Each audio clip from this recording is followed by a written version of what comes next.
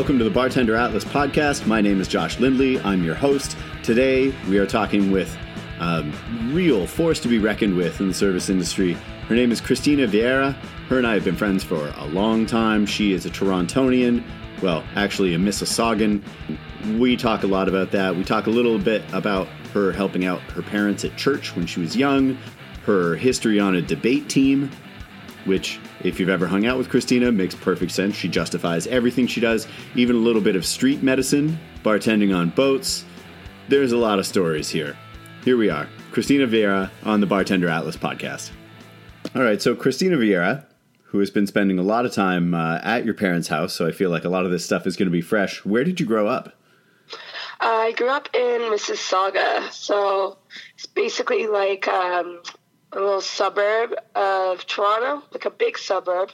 I think it technically gets to be the sixth largest city in Canada, but I think a city is a little bit of a loose term when you use it for that. It's still very much like big malls, like a lot of traveling in between different places, but I'm mostly grew up in Streetsville, which is a cute little part of Mississauga.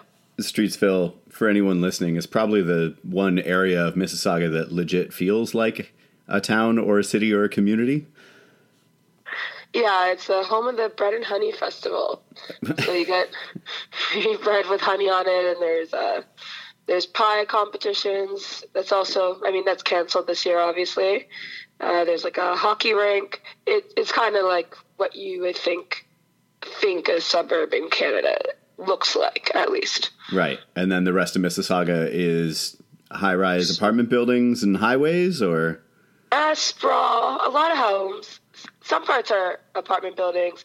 A lot of homes, though. A lot of, yards. Lots of parks, though. One thing that when I moved downtown I kind of noticed is the community centers in Mississauga are actually a lot nicer, which probably isn't that surprising, but a lot of immigrants moved there and never moved anywhere else. So I think when I was growing up, it's something like 70% of the city has never actually, was born outside of the country. And a lot of them went on to have kids in the country. And then the mayor of Sauga, Hazel McCallion, was in power for something like 40 years, something really crazy, because she was kind of the only mayor that anyone who moved to the country knew. And everyone was like, she'll do. Yeah. So, yeah, her reign of terror. But she's fine. I went to the school named after her. She's a nice old lady, though, right? I think when towards the end, she had a little bit of a corruption scandal. Okay. But I also think no one cared.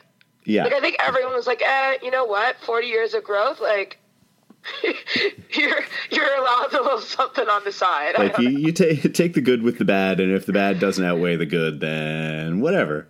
Yeah, you're cool. You lived a long life. So what kind of school did you go to, other than one named after the mayor of the town you grew up in? What kind of school was it? Yeah, so I went to school in Mississauga until I went to high school. And then in high school, or going into high school, I could have gone to the super cool gifted school. But then I also had applied for the scholarship to go to this all-girls private school in Toronto, and I'd gotten it. So I ended up commuting from Sauga to Toronto every day for high school. How long of a commute was that? Depending on route, basically anywhere between an hour to 2 hours each way. You take the GO train. When the GO train was running, which is our nicer commuter train, there's plugs and tables, and then I would take that to the subway, and then take subway the next half hour of that trip. So coming home, it usually wasn't as convenient because someone would have had to pick me up from the GO train station. So I usually took 1 to 2 buses, Mississauga transit buses from the subway. So suffice to say, ever since I could control how I travel, I was very much over taking public transit. Right. Yeah, that's reasonable. But in elementary school, what kind of stuff did you get into when you were a kid? Did you do any extracurricular stuff, or was there anything that really leapt out at you as a kid? Like a kid? Yeah, like a kid. I was pretty lame. So I did piano. So I did piano for about 12 years. I did up to my grade 9, right before getting my AR. And when you can choose to get your ARCT, I was like, nope, that's a no from me. And then I read a lot. My dad's also super into reading, so we would go to the library, probably check out anywhere between like 5 to 20 books, probably try to read as much of the books as possible while at the library, and then take the rest, and often return them a little bit late. But I did a lot of reading. I wasn't a particularly physical kid. Like, I had a lot of friends, but I had asthma, and I was just very in my head. So reading and writing, making up little stories, and playing piano, and that kind of ate up a lot of time. I mean, for a 6-year-old. Yeah, a lot of alone time.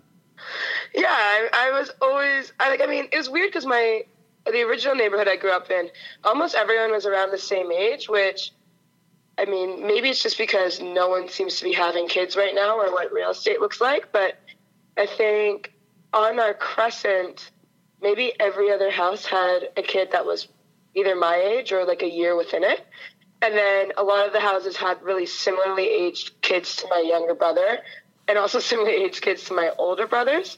So it kind of felt like, when you watch those 90s and 80s children's movies, and you're kind of like, why are all these kids the exact same fucking age? It's kind of like that. That was actually your life. Yeah. So, I mean, what was nice was all those people's, like, everyone's parents kind of had this unspoken rule that you could go and play in the front yard or garage of any of the kids as long as you could be seen from your house. Mm-hmm. So, and that night it was kind of nice, especially in the summer, because everyone would just kind of be out on their streets and just letting their kids just play. Like, it just wasn't this kind of stay in your house, be alone type thing. But that being said, when left to my own devices, even if I was like with kids, I was often really excited to just read, like read on the porch, read at the park, things like that. Yeah. You mentioned Mississauga, where you grew up. It's very densely populated with immigrants and first-generation Canadians. So yeah. I'm now picturing going on the idea of the TV show where it's this gaggle of kids that are running around in the streets. Was it a perfectly every possible ethnic background was represented as well in this crew, or was it sort of segregated at all? No, it was kind of what you picture. Like, it was just kind of every group you can imagine. Like, my best friend across the street, her family was super Newfoundlander, and then my next door neighbor there, Portuguese, she actually was like my nanny as well for a bit. Then Chinese, like Persian, just kind of everything. I don't have hard stats. It could just be where I grew up in Mississauga, but I always felt that Toronto itself was a bit more segregated than the suburbs are. Mm-hmm. I think maybe it's just by virtue of like who moves into neighborhoods, or maybe it's just because all the neighborhoods were developing, like in terms of all these builds. So it's not, when you're buying new homes in the 70s, 80s, 90s, like, you don't really know who's buying it beside you until they're there. And I noticed, granted, it's really hard for me to tell because also when I was in Toronto, I was going to a private school, so that I was naturally going to something that was a little bit less diverse than what I was used to. But yeah, no, it was quite diverse, and there wasn't as many, from my recollection, like as many groups that were strictly along ethnic lines. I mean, aside from like things that were kind of obvious, like I was used to about like a third of the school having to fast during Ramadan, so obviously you're going to be like in that group during that time. Mm-hmm. Things like that. Yeah. Your family's also pretty into church, yeah? Quite religious, yeah. Yeah. And so did that affect groups you hung out with as well, as far as, ethnic backgrounds and different religious backgrounds? With your family being into church, was there sort of differences there and different groups of kids you might hang out with at different times? So our church was also pretty multicultural. So it was a lot of Caribbean people. And then I guess I want to say a lot of Filipino people. And then the older people of the church. It was originally like a pretty white church. And then I guess it's evangelical, so I guess like through their outreach, or I don't really know exactly why, but they ended up gaining a lot of Caribbean and like Filipino mostly congregants. So the younger people, the families were all more so of that persuasion, but then all the older members of the church were like old Irish, like old Newfies, like old Scottish people. Right. Yeah, so that was it. Like, I mean, for church, because my mom works at the church, I was always kind of like tailing her. So helping set up things, lots of breakfasts and dinners and lunches and little fellowship gatherings and refreshments, and church. A lot of big churches, it's kind of constant for anyone who grew up in a church. Mm-hmm. And my mom would be one of the people who had to organize them as the administrator of the church, or always locking up. So then I was kind of like a little responsible sidekick, also helping lock up, making sure everything is turned off. I would spend my days off from school at church. I would like help count offerings, help put together like the bulletins. And then with the kids, like I kind of went to youth group, but I wasn't super into it. I taught Sunday school. So once I was like 14, I could teach Sunday school, and I always liked children. For a while, I thought whatever I'd end up doing would be with actual kids or involve kids in some way. So it's pretty fair to say that working with, or often with, drunk adults was not foreseen as the plan. But yeah, I was never someone who got super into like youth group. I did a few things. I also just don't think I was like, even at youth group, I don't think I was quite cool enough. The church was in Rexdale, and everyone kind of knew. They had a whole like pop culture and everything literacy from their schools. A lot of the kids who went to youth group went to school around there, and I just didn't have it. Yeah. Well, and I mean, as we already talked about, even when you were hanging out with a group of kids, you were often kind of hanging out in the corners on your own anyhow, yeah? Yeah, like I was always good at like playing with kids and getting along with kids and all of that. Like, but I also just was someone who I think I've just always needed a little bit of time to recharge. So for a recess, sometimes I would just play with the kids and it would be fine. And then sometimes I'd be like, no, I'm just good over here. But it's kind of funny because I think I kind of do that now still, even though I have a pretty social job. Mm-hmm. Like I have a lot of friends to choose from and people who are legitimately like close to me, but every so often I'm just good to be alone. And it's not like a personal thing. So speaking of being alone, you've got your crazy commutes by the time you start going to high school, this private girls' school that you went to. And I only know this from you and I hanging out. You've got your time back and forth, your solo time, but then you join a team. And as we mentioned, you have asthma and you weren't necessarily active, but the team that you joined was a debate team. Yeah. I mean, okay, I did debating. I actually did do rugby in high school. Yeah. Because I was like, dude, you need to be more physical. And I think my parents were a little bit protective of me not doing a ton of activities because I had really bad lungs as a kid. Mm-hmm. So I guess I had a really bad bout with pneumonia, and like, not to be on a tangent, but I guess 2 of my dad's sisters have died from pneumonia as kids. Yeah. So I think there was just like too much, like a huge hesitance. And then, I mean, you're usually not too upset with having a kind of bookish nerd child, right? Like a sweet little nerd child. So that was fine. But I did rugby, but I also did debating, and I did Model UN, and I did Public Affairs Club. What else? I think those are like Model UN, debating were like the big ones, and public affairs. I'm trying to think. Oh, I did drama. I did plays. Mm-hmm. Yeah. Were you performing, or were you writing, or doing a little bit of everything? Yeah. Performing. Yeah. Acting. And so going to this high school was, you sort of mentioned it, the high school wasn't quite as diverse as where you grew up. No. But you felt like you adjusted well? Did you ever feel, outside at all? I think Well, so my cousin went there. She's like 5 years older than me, so we were never there at the same time. She graduated the year before I started. But that kind of gave a bit of a primer, and I already knew a bit what to expect, which I think helps. I don't think it wasn't as... There was a culture shock for sure, but I also kind of expected it. I feel like there's enough even little teen movies and out of fish TV shows that kind of are like, this is what you'll expect, and then you probably build it up a bit. Yeah. No, like, I mean, I think overall I had a pretty good time in high school. Yeah.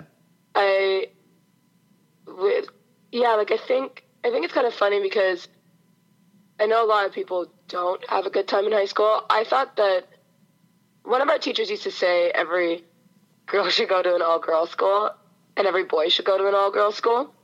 And I've always thought that people build up this idea that, like, women are really mean to each other.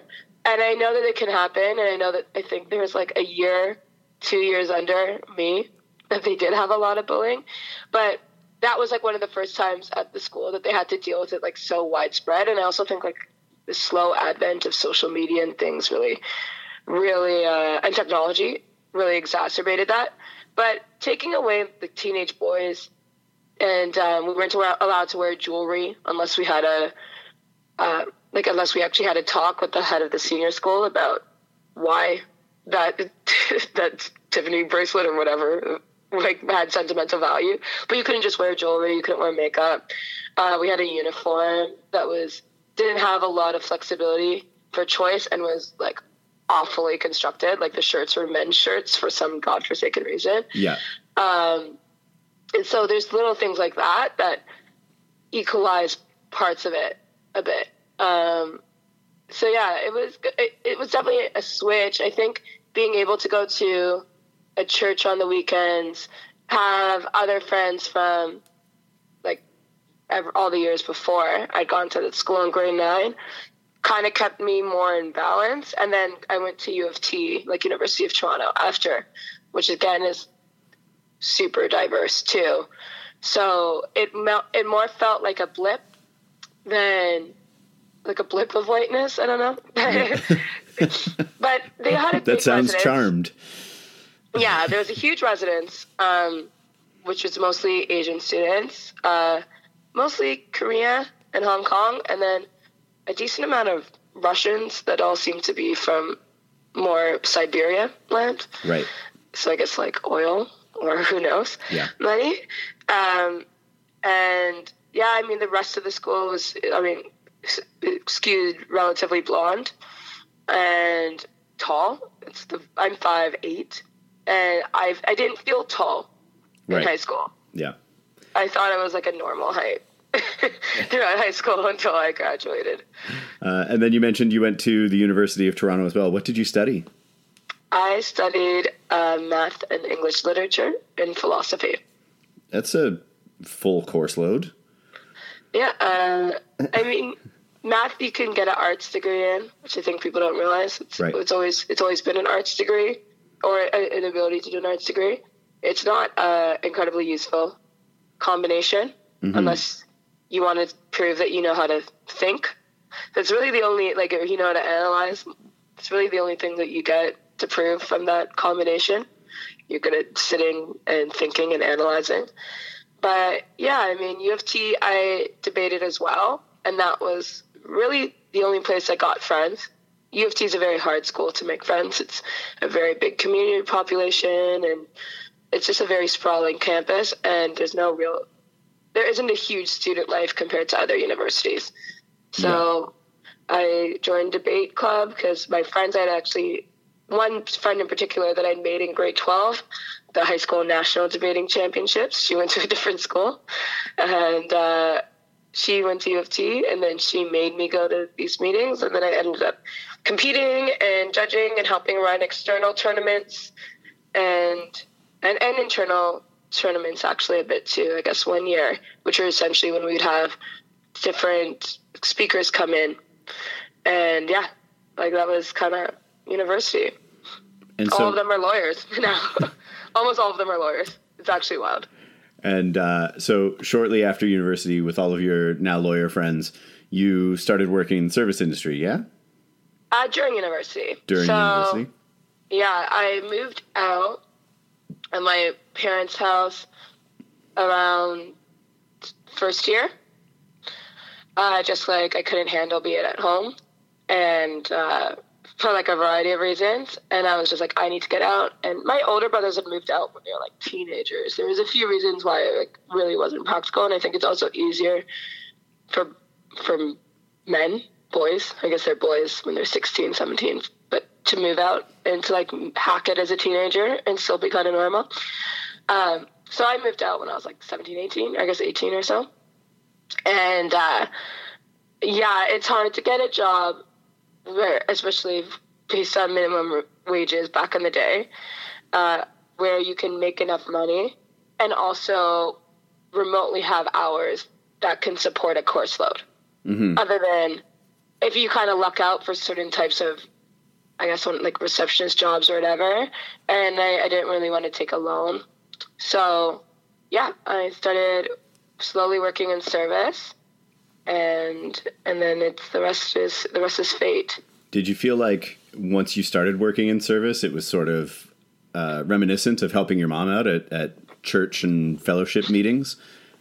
For sure. Like I do think churches are a lot more similar to bars and restaurants than people give them credit for, and I think they fill a lot of the same holes in people's lives, like places to go, places to meet people, activities to do. If you meet people, a lot of people who are really active in churches, I think a big part of it is actually the social aspect, and that's what's hard to take away from them. I originally wanted to be more in the kitchen. I really liked cooking. This whole quarantine time has kind of made me realize that I still like cooking, but people don't really want to hire like a girl. So it's a lot easier to get hired as a host than to get hired as a prep person. And I didn't really know the difference in terms of money or what like upward mobility would be either. Again, like it wasn't looking for a career, or it really wasn't even about looking for a lot of money.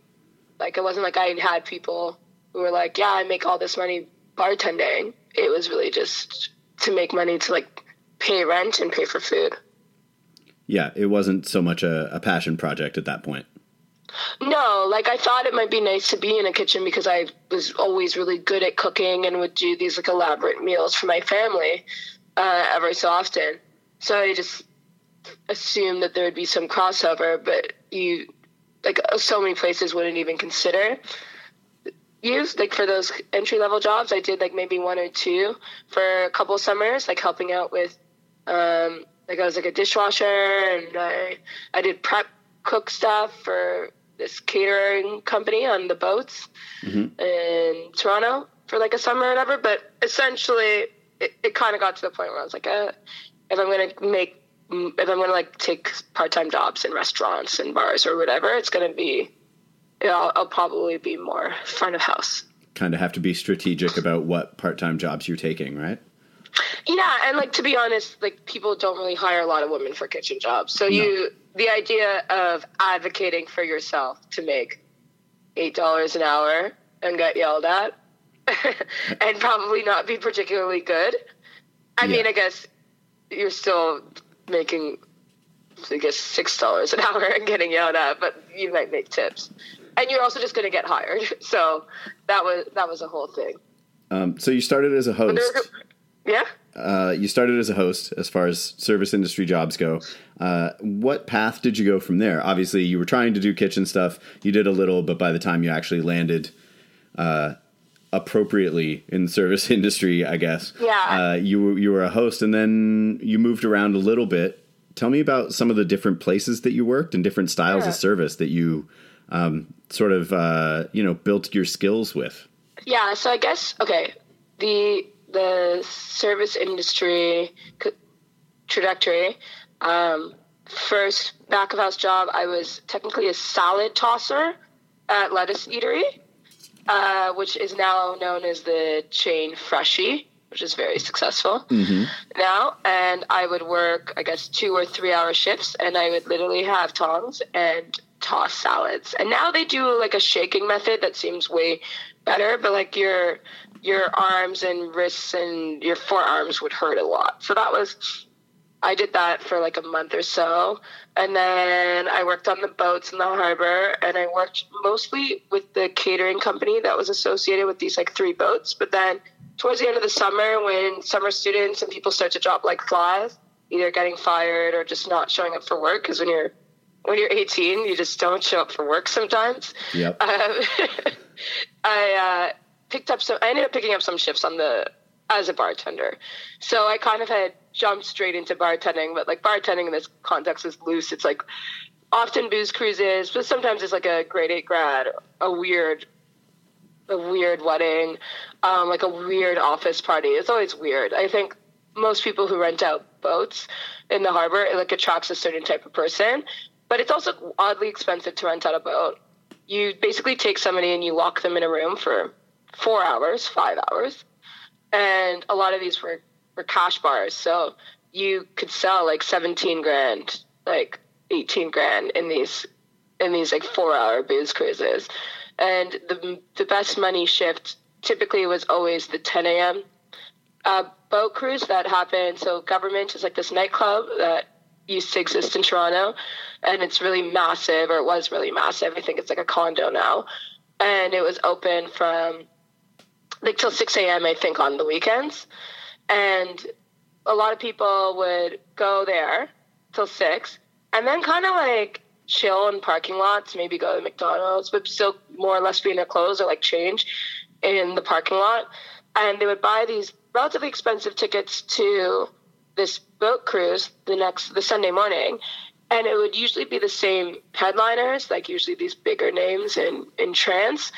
And we would just work these cruises, and you'd sell water and freezies and the occasional like rum and coke or vodka soda. And you'd make like $200 plus, which felt like crazy money back then, especially like you're making $5 an hour. And sometimes you would just do a wedding and no one would ever tip you.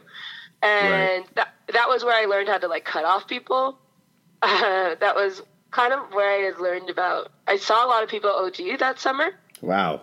So not like die OD. But still. But yeah, so like one of the first cruises, we were behind the bar and we're like jazzed because you feel like you're so cool that you got to go behind the bar because you're like a child.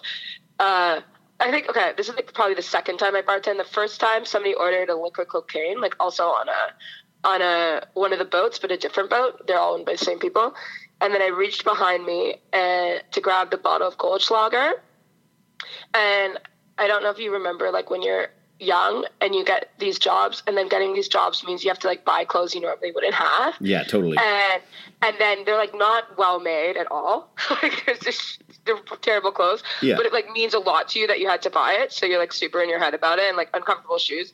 So anyway, this is only significant because I reached behind to grab the Goldschlager from the bottom, and I picked it up, and the entire bottom of it fell out and just poured all over my shoes and my pants. And that was like one of the first orders of the night. So it just smelled like cinnamon. So anyway, day 2, we're still going to be a bartender. And I was with this girl, Alana, and we were like so excited. And this guy orders like a couple drinks for her, not a big round. I don't want to say like 2 rum and cokes or something like that. And she makes them, and everything was super measured because we had to pay out of our tips if we were short. They did like really crazy inventory every day. So if anything, you really learned how to short pour. And she makes it, and then the guy gives her like a bag of Coke. Whoa. And she's like, what? Is this one of those 10 a.m. shifts? This isn't the 10 a.m. Okay. The 10 a.m. were all about G. So they would like get huge bags of G that they confiscate from people. Oh my God. That actually plays into the story. So anyway, this guy gives her a bag of Coke, and she's like, we're like children. We have no clue. And he's like, oh, don't worry, it's worth more than this. And then he just kind of like breezes away. Not a care in the world. So, and so then she's like, I don't know what to do. And like, it's funny now because we were more concerned with the idea that we didn't get payment for the actual drinks. Not, like, I think weren't quite processing that he had like tried to pay with drugs, because we just didn't know street value or anything. And also, like you were saying, when you do your cash out, you have to pay out on any, booze that's been poured that hasn't been rung in. And like, do you just put this bag in with your cash out? And like, is that part of balancing your till? Yeah. So anyway, we're trying to figure out like what is like the closest to an adult to go to. And then she goes, like, all of this is just so dumb in retrospect. So she goes to like the DJ. And he's like, I'll figure it out. So obviously he like just disappears with it. Which these are all super rookie moves. But later on in the boat cruise, somebody starts ODing from GHB because it's a depressant. So at least from my personal boat bartending medic experience, people tend to seize when they're ODing on it. And that bag of coke ended up being kind of shoved up that person's nose to counteract it in this weird street medicine type way.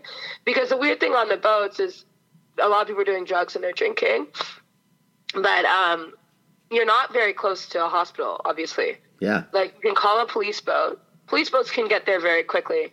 Police boats hate being called, especially this is close to the summer of the gun or whatever. So they really didn't feel like it was worth their time unless there was something violent happening. And so yeah, you would see things. You'd sometimes get people like they called in to look after them, but that adds a kind of scary aspect to being on the cruises, because if something happens to someone, you're kind of stuck out there, or the crew has to deal with it. Yeah.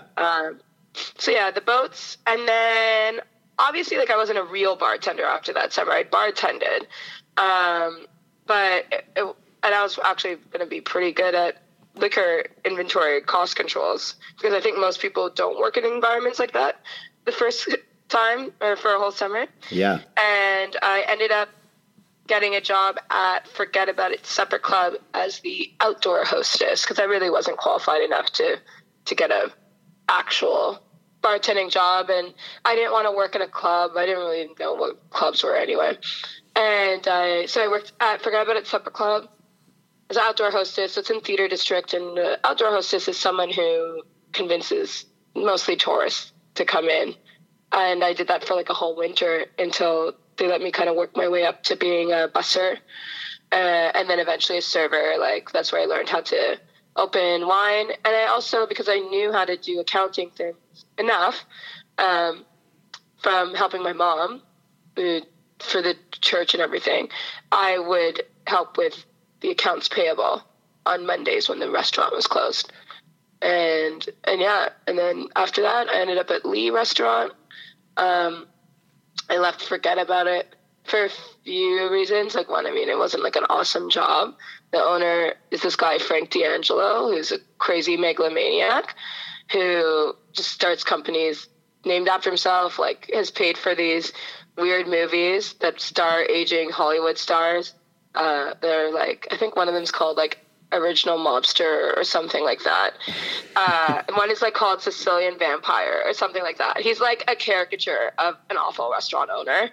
On Thursdays, he used to have a band that he'd do Sinatra covers, and he's awful at singing. Like, not like funny bad, just awful. And so I would try to hustle people to come and sit down and fill up the patio and fill up inside and be like, I'm killing it, because I was really working hard for my 0.5% of a tip out. And people would just leave because he was so awful, and we weren't allowed to turn down the volume because it obviously was his passion project. Yeah. So then, yeah. Wow. So I left there eventually, and then I was kind of getting harassed by this guy who worked there, but the manager wouldn't really deal with it, and it wasn't like I felt unsafe. I just didn't want to get weird, angry, aggressive, just like Facebook messages, and then have to work with a person and get told that maybe I should just go on a date with him because I wasn't dating anyone. So I ended up leaving, and I ended up at Lee, and that was around when I was like maybe I like food and drink and I don't like just where I'm at, and maybe I want to focus on that a bit more. So I was there for around 2 years, ended up being lead server and then managing. And that was interesting because that was towards the end of the recession. So that was around when the kind of nicer restaurants had eked through, and Lee was definitely one of those. And like we did $1 corkage at Lee early in the week at that time. So, and then eventually, chef was on, like Susser was on Top Chef Masters in the U.S., and that was a pretty big thing. Like that brought in a lot more people. People would fly in for the night to eat there. And then that, around now we're like 2011, 2010. I think obviously no one has a crystal ball, but it was interesting to remember how hard it was to get a job or how competitive it was in hospitality around 2009 to 2011 in Toronto. Yeah. Even though we weren't theoretically as affected by the recession. And I think some of us really remember that time and can kind of see probably some trends of what it'll be like. Maybe after reopen. But a lot of people who are younger, like maybe in their like mid-20s, they kind of only remember this like boom period of restaurants and bars where you can just walk in and you immediately get to train in the position you want to train in. Like the amount of people I know who never really bar backed or bussed or hosted or really like any of these like entry-level jobs, prepped, dishwashed. Like if you're a certain age and if you've been working in hospitality a while, it's pretty normal to have done those jobs for not for like 2 months, for like a year, 2 years, longer, and like truly feel like you worked your way up.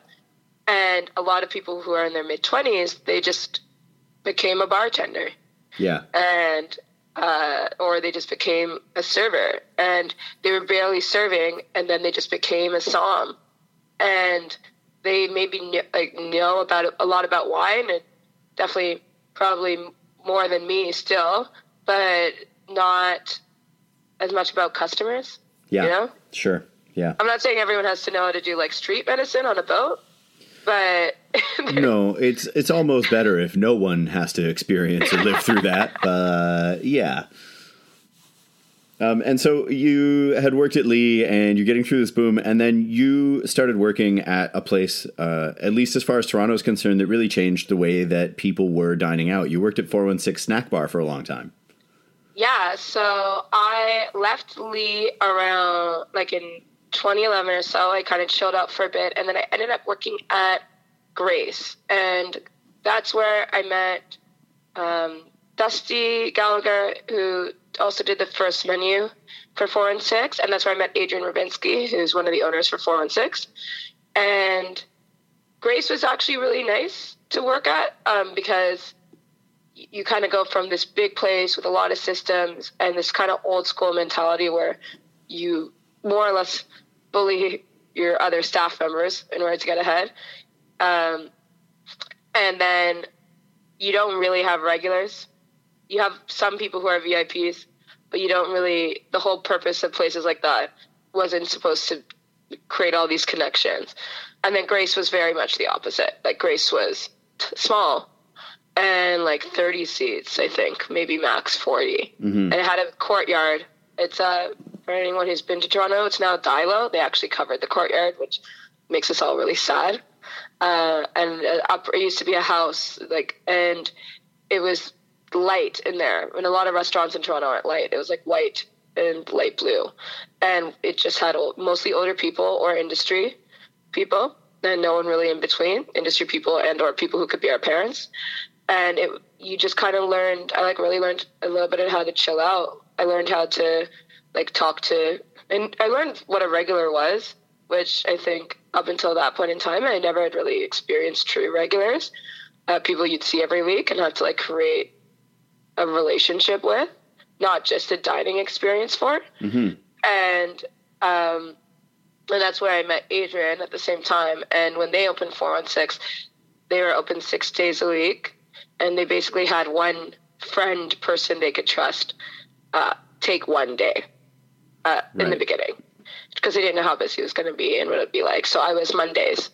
Right. And that was also fun and different because I've never truly worked anywhere casual at all. Yeah. I had never worked somewhere that was like as bar-y. Like I really liked restaurants, and like I'd entered thinking I like wanted to work with food and everything. 4 and 6 sold a lot of food, and it was like one of the only places when it opened that did late night food in Toronto that wasn't Chinatown. And I feel like I always have to add that in because I think sometimes we're like, it's the only place that didn't do late night. And like, no, Chinatown exists. Like it existed. Like Faux Pasteur existed if you want late night faux. But if you wanted more of like a bar experience that was different from like that kind of bright lights, plastic tablecloth, Chinatown like experience, you didn't really get it. Like you kind of just chose after 10 or 11 p.m., maybe midnight, like you just didn't eat anymore in Toronto. There weren't even a lot of places that you could get like a poutine late at night, or a pizza. Yeah. So a very long time ago, around this time, earlier than this even, I remember a friend of mine saying that there is never a reason to eat pizza before 1 a.m. Because after 1 a.m., pizza is basically the only thing you could get at that point in Toronto. Yeah, I remember going to the Social and like early days, and I'd go on like Mondays, like the cheap night, it was like $2 drinks. Yeah. And being so hungry, and just like, especially in that area now, it's funny because it's so much more gentrified than it was like, I guess 10 years ago when like the Drake existed, but it was just kind of like the Drake like as the only gentrifying thing. And I just remember being so hungry because you're like sweaty and you dance, whatever. And there was like literally no way you could eat unless you went to the grocery store and like drunk grocery shopped and brought groceries home and cooked, which I would do. I'd like buy pierogies. But yeah, so 4 and 6 was good because they had, the guys who own it, Dave and Adrian, they had a very similar working background as well, like working at Buka and Lee and Grano and a few other great places. Same with Dusty in terms of food. But then the actual vibe of it was very different. It was just like loud music, and the early days were like much more raucous, and just like we hand wrote chits for the first 6 months. We didn't have a POS. So everything was handwritten, including all the orders to the kitchen. We worked really collaboratively with the kitchen. Like the kitchen got really good tips, but they also had to like run food. And it was just very different. And then more and more places opened up that served late. And then a lot of places stopped serving late because it's annoying in its own way. It drives up labor. You really have to commit to it. But yeah, I was there for around 5 years, and I think I left in 2016 on the 5-year anniversary. Yeah. And it was around that time, I think it's fair to say, 416 Snack Bar was definitely industry-heavy spot too as well, yeah? Yeah, so originally it was like mostly industry or like kind of creative cool kids. And then it slowly got busier and busier, and about 2 years in was when you could truly say it would be busy from like 5 p.m. when it opened straight through till 2. Like early days, it was more of a late night when the sun goes down, especially in the summer, like 9 p.m. Then it would fill up, especially when the DJs started, because there's DJs or a band most nights. And what was great about it was, I mean, it was like what we used to deal with or go through, where you work this heavy service, then you just kind of eat it, especially at these like nice restaurants, and you worked these long hours and you're tired and you're hungry and you just want like a nice drink. And there are very few places you could get like a nice bottle of wine, or you could just crush vodka sodas and bourbon if that's like what you needed to do, and where you could get a bite that was actually pretty well made. And yeah, you could just kind of treat yourself a bit. So we'd get a lot of that industry crowd after, and I met a lot of people through then. And then that was where I learned about regulars and creating relationships in a completely different way too. It's one thing when you might see this like couple in their 50s or 60s twice a month, and it's something completely different when you might see somebody like 4 times a week, right. like arguably more than the other people that you work with. Yeah. There's some heavy regulars, I think even now, that go there. And so you work at 416. Obviously, like you said, you're making these regulars, and they're all industry people. And it's a lot of people you know. Around that time was when I know you started entering competitions and whatever. We don't really need to talk too much about the competitions you did. However, what I do want to talk about is once you start winning these competitions and once everyone knows you as being a competent and friendly bar manager and bartender, you started using the platform that you had to start directing people's attention towards a bunch of different charities. And this is something that you've taken on in a couple different perspectives with Nelly's, which I know you've done a lot of different events for them. Side Duties is the name of your always evolving charity sort of company that involves things industry related. You do Jiggle Ball, which also benefits Nelly's. And then you're one of the organizers of Speed Rack Canada as well. When did you decide? Was it a million years ago, or were you just waiting to have the appropriate platform to start doing this kind of charitable work? Yeah, so at 416, I started doing a Snacks for Kid thing at the last Sunday of every month, where I want to say 15% of our sales went to a local school's snack program, because snack bar, snacks, which actually adds up quite a bit. And essentially it paid for like a classroom snacks for the month or something like that. I had pitched it to the guys, tried to crunch the numbers of why I thought that day was good, everything. They were into it. Guests were into it. It's actually why I have this mother and daughter regulars that I really started speaking to, because they worked in schools with kids and they saw it. And they would always come in, but like we still talk now. I ended up working with the daughter on a Black Panther fundraiser, which raised money to with these like local DJ and music group to send a few classes of kids to see Black Panther when it came out, mostly Black and POC kids. So yeah, like that was something that kind of created relationships then. But when I left 416 around 2016, and I was working at Harvard Room part-time, which is like when we like more like truly met.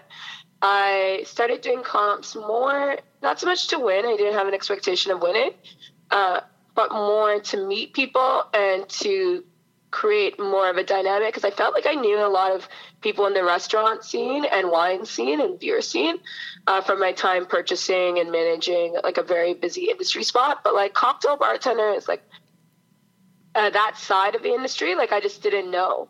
Like they didn't go to my place. They didn't really go to the places I went to. Yeah. And it's kind of insular. And even though I think now that scene is a lot less insular than it was a few years ago. 5 years ago? Definitely, yeah. Yeah. I still think that mixology side could play better with other people, like in terms of how you see the other little segments interact with each other. But it could also just be that a lot of places that are known for cocktail programs are not necessarily as known always for food and or wine and beer. So I think maybe those connections between them are not as strong as, say, when you're really deep into restaurant scene. Like you will naturally just meet a ton of chefs and people. So anyway, met up a bunch of people, and I loved doing charity endeavors and initiatives. When I was at Harvard Room, I was still working with these investors to open a bar. And part of the bar was always going to have items that went to charity. So it was always something in my head that I wanted. I always felt that there was ways in which you could change your business model to help people.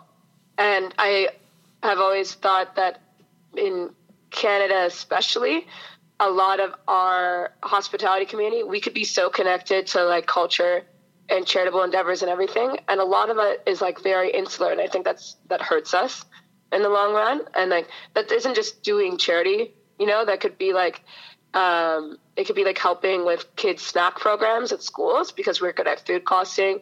It could just be like interacting more with the arts communities, and providing more of a platform for that, rather than just kind of buying your art at the beginning and getting a designer to do it and just calling it a day. Just like kind of living and breathing the city. So it was always something I wanted to do, but then I didn't end up opening a bar. So I still wanted to prove, though, and it was something that I had to have a conversation with these investors about, that doing charity work, one, people are into it, and two, I even can know how to do it in a way that like isn't losing money, you know? Mm-hmm. A lot of people don't realize that the difference between a lot of people's fundraising model is they get as much donated as possible, and they get it including labor, and they call it a day. And they don't try to like crunch numbers of how they can make it work, and then they think the actual promotion of their free labor is the same as promoting an event or promoting an initiative. And at the end of the day, an event is an event, whether it's for profit or not. And a business model is a business model. And if you talk to people who run charities, the reason why WSET for runs Red Cross makes millions of dollars is because they have not only that ability to really crazily oversee and project manage, they also have networks in which, where they can help that cause too. So as I had this network of people, and I was always into it, and it seemed that people who like me were into things I did, it kind of came naturally to do different events, be it like the birthday party event to raise funds for like birthday parties or for kids in shelters, not just like my birthday party. Right. Mother's Day events that like raise diapers and formula for mothers in need and children in need, like Jiggle Ball, the Jello Shot Comp, Neighborhood Watch, which is like a RuPaul's Drag Race viewing party, just a variety, I guess, like the Black Panther thing. So like a variety of different events over the years, and it's been pretty natural because it seems like I stagger them out a bit, and it seems like people are into them. And I do think that they help not only the businesses that they might be hosted in, but I just think it's also like it's good to mix up a bit why you want people to come into your space and the kinds of conversations you want to have with people. Yeah, and I think it's always something that I've always very much, and I mean, you touched on it a little bit, is the idea of rather than picking one day to do a thing and saying, okay, so we did this one thing, the way that you've always approached all of your charitable work is that you make it almost institutional and part of an entire being rather than just an event. You know, it's never a one-off with you. You always have like a deeper plan as to how to involve charity components in any of the events that you do. And it's something that I've always thought was definitely a few steps beyond the way that most events are run and planned, especially when it's supposed to be something that is a benefit for something else. Yeah, like I think, I mean, anything that people want to do, if it's coming from a good place, is good. But I think where a lot of missteps happen, and I think I've had issues with it too, is when you don't want to get into a place where it's getting a little bit martyry. Like the amount of times people might do an event and they're like, and no one showed up. And it's like, well, did you have a flyer? Like, did you have a DJ? Or like, did you have entertainment? Did you create an event that people want to go to? Or or is this a normal bar time at your bar and you're just taking $1 from every drink? And $1 from every drink over the course of like a month or a year can add up. But like, I mean, there's only so many of like one drink you make in a night. Unless that $1 from every drink is like a vodka soda. And even then, like you're not going to raise a ton of money. So maybe the amount of effort you're putting into that event, you could like put into something different, right? Like I think people don't always look at it that way. It's very much like I'm doing something good and people need to buy in. And you actually don't have to buy into anything that you do, right? Like you should always have a way to scale it or to have goals from what you want from it. And even for me, one thing I had to learn is like I had to stop working my events as much. There's no point in inviting all these people and like using your broader network and then you just don't talk to them. Yeah. You don't thank them. You can't talk about the cause. Like you're just not present. Mm-hmm. And that's a hard thing to learn, right? Like we really fetishize in our industry this idea that like all hard work is good work, you know, and like all hard work pays off, which is not true. There's like ways to work smarter, and being tired isn't like it's not like a badge. Just because like you're tired at the end of something meant that you did a good job. You could have done it super inefficiently, or maybe you did a good job, but that wasn't the job that you were needed to do. Yeah. We've been talking for about an hour, which makes this easily the longest Bartender Atlas podcast so far.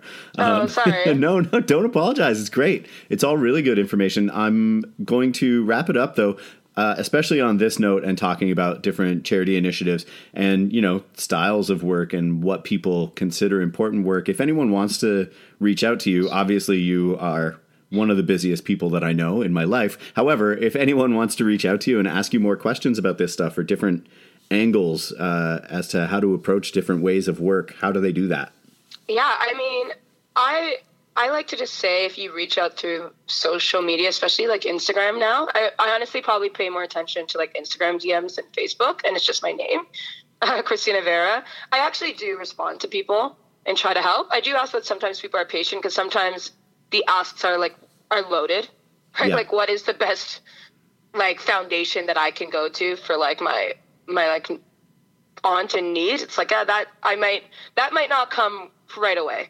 But I might have to look into that or ask some questions. But generally speaking, there is a good place to start. Or my email, which is just my name, ChristinaVeira.pt@gmail.com. And yeah, I like to have conversations with people just about, especially now, like where industry I think is going and where people want to put their time. And I think going forward, there's so many people with all these skills and talents and just ways in which we can not be insular and use this time to help our community, which a lot of people are doing really, really well right now. But I think that will be very important in the reopen. This is amazing. Thank you so much for taking legitimately an hour to talk with me today. I really, really appreciate it and being so open and sharing with everything. Thank you. Thanks, Josh. Yeah, I guess I talked a lot. But yeah, no, it's good. It's a podcast. You're supposed to talk a lot. Awesome. All right. Thank you. Thank you again to Christina Veira for taking the time to talk. I hope you got as much out of that as I did. That you being Christina or you, the listener. We're going to keep putting these out every 2 weeks, regardless of what's happening isolation-wise. If you have any ideas or suggestions or people that you think I should be talking to, you can reach out to me at Bartender Atlas on all forms of social media. Be well, everybody.